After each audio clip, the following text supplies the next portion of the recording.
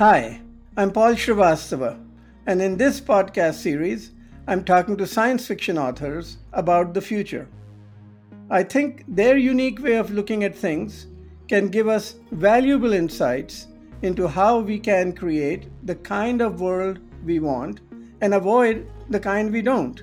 We are all hoping that science is going to come and save us from the disaster and the havoc that we wreaked. And that's not the way it's going to work. Today, I'm speaking to Fernanda Trías, a Uruguayan novelist and short story writer. She's also a lecturer in creative writing at the Universidad de los Andes in Bogota. Her book, Pink Slime, was recognized as one of the best literary works by a female author in the Spanish speaking world. We discussed her inspiration, whether dystopian horror can bring about change, and the importance of bringing the arts and sciences together. I hope you enjoy. So, welcome, Fernanda. Thank you very much for joining us on this podcast series. I'd like to begin by asking you if you can talk a little bit about your own background and your relationship with science. Well, actually, I come from a family where science and art have always been intertwined. My father was a doctor. I grew up, for example, playing in the corridors of hospitals. And my father would talk about the human body. And for me, it was very interesting. But at the same time, I had more like a humanistic inclination. So I ended up studying human studies. I worked for many years as a translator, but I specialized in medical texts.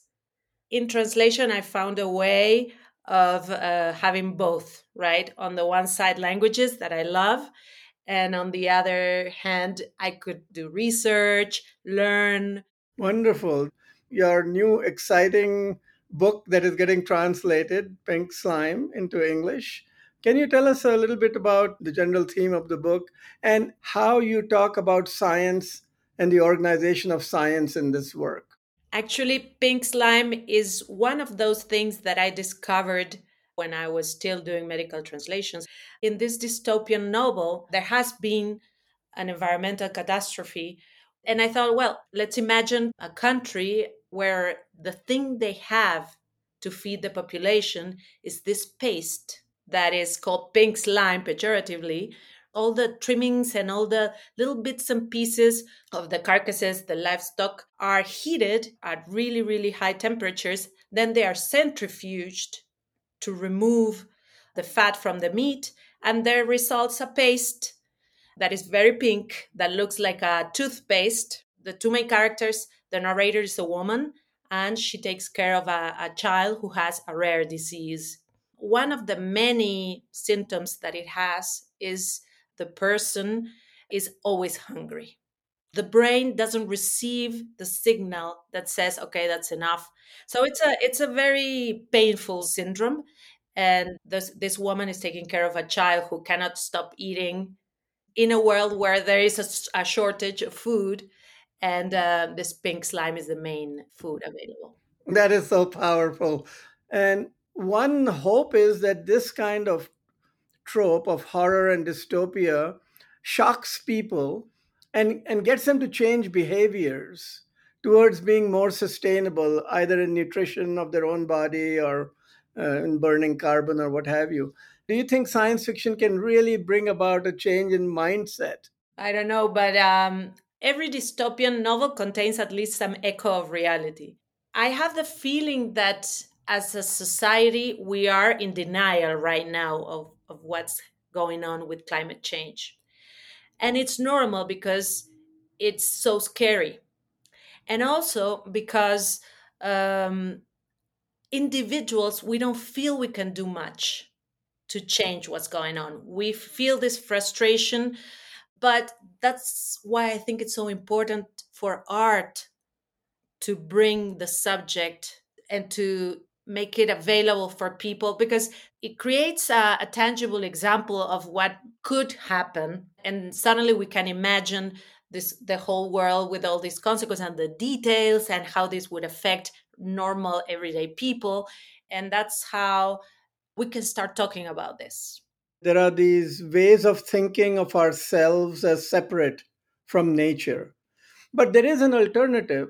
The indigenous view of the world in many countries is much more holistic and much more inclusive, that we are nature, we are part of the web of nature, and if we do something to it, it also comes back and affects us. Would you think that that would be helpful in us overcoming some of these challenges? I love what Vandana Shiva, Indian philosopher, ecofeminist, she talks about the eco apartheid, that there's a separation between humans and the rest of nature. It would be important for science to learn from that paradigm, because many of these visions from indigenous peoples here in Colombia, we have many, they can be regarded as less scientific. In that sense, science sometimes can be very arrogant, right? That's why I think that the ecofeminist way of thinking could help a lot. And also, having more women working in science could bring about that change. And right now in Latin America, there are authors that are looking towards these other forms of knowledge and writing science fiction from there. I think that's very, very interesting. Very interesting. Do you reckon that certain scientific and technological developments are actually damaging to Earth systems? And what could be the role of science fiction in preventing that?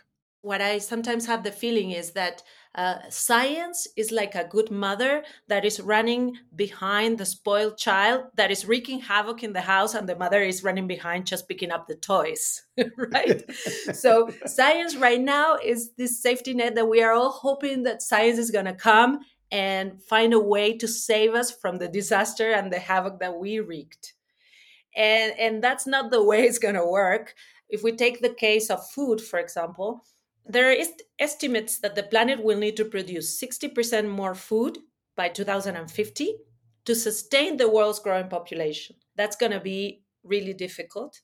There are scientific innovations already going in that direction, thinking, well, how can we genetically modify crops or seeds to make them heat resistant? But then, if you think about it, around 30% of the food produced in the world right now is lost or wasted.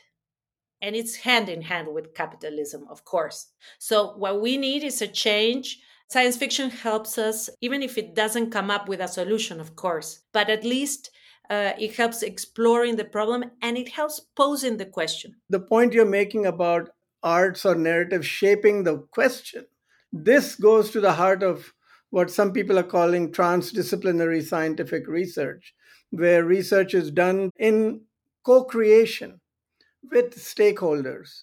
And that's why it's so important to integrate, the humanities and science, because the problems that we are facing right now spill across borders and fields of knowledge. So if we take climate change, it's not just an environmental issue. Any decision has an enormous economic and social impact. We need to think about the needs of each community in its context before implementing whatever we want to implement. You have to think how it's going to work in community with those particular challenges. So this is a very important point, the issue of localizing, not just being stuck with general solutions, but customizing them to the local cultural context. That is really the key to solution. And that to me is again somewhat outside the realm of traditional normal science. What suggestions might you have for scientists to engage in this kind of outputs? This idea that scientific research and art are separate is very widespread. However, I think they have more things in common than we think, because they both require curiosity and then the willingness to connect two ideas that look far apart. Connecting the dots to make a bigger pattern. And this is to me an artistic move. It is not a scientific move. Exactly. But I think probably the best scientists are the ones that have this kind of thinking, this creative mind. Creativity is something that is not just for some people that are artists. We are all creative people. When I started writing, thinking about the novel that would later be Pink Slime, I had some elements that looked completely unrelated. For example, the pink slime, this paste, the child with this particular syndrome. This is like a, like a patchwork. But for me as a writer, I need to trust this intuition. I knew they belonged together. I didn't know how. Thank you for listening to this podcast from the International Science Council's Center for Science Futures, done in partnership with the Arthur C. Clarke Center for Human Imagination at UC San Diego. Visit futures.council.science to discover more work by the Center for Science Futures. It focuses on emerging trends in science and research systems and provides options and tools to make better informed decisions.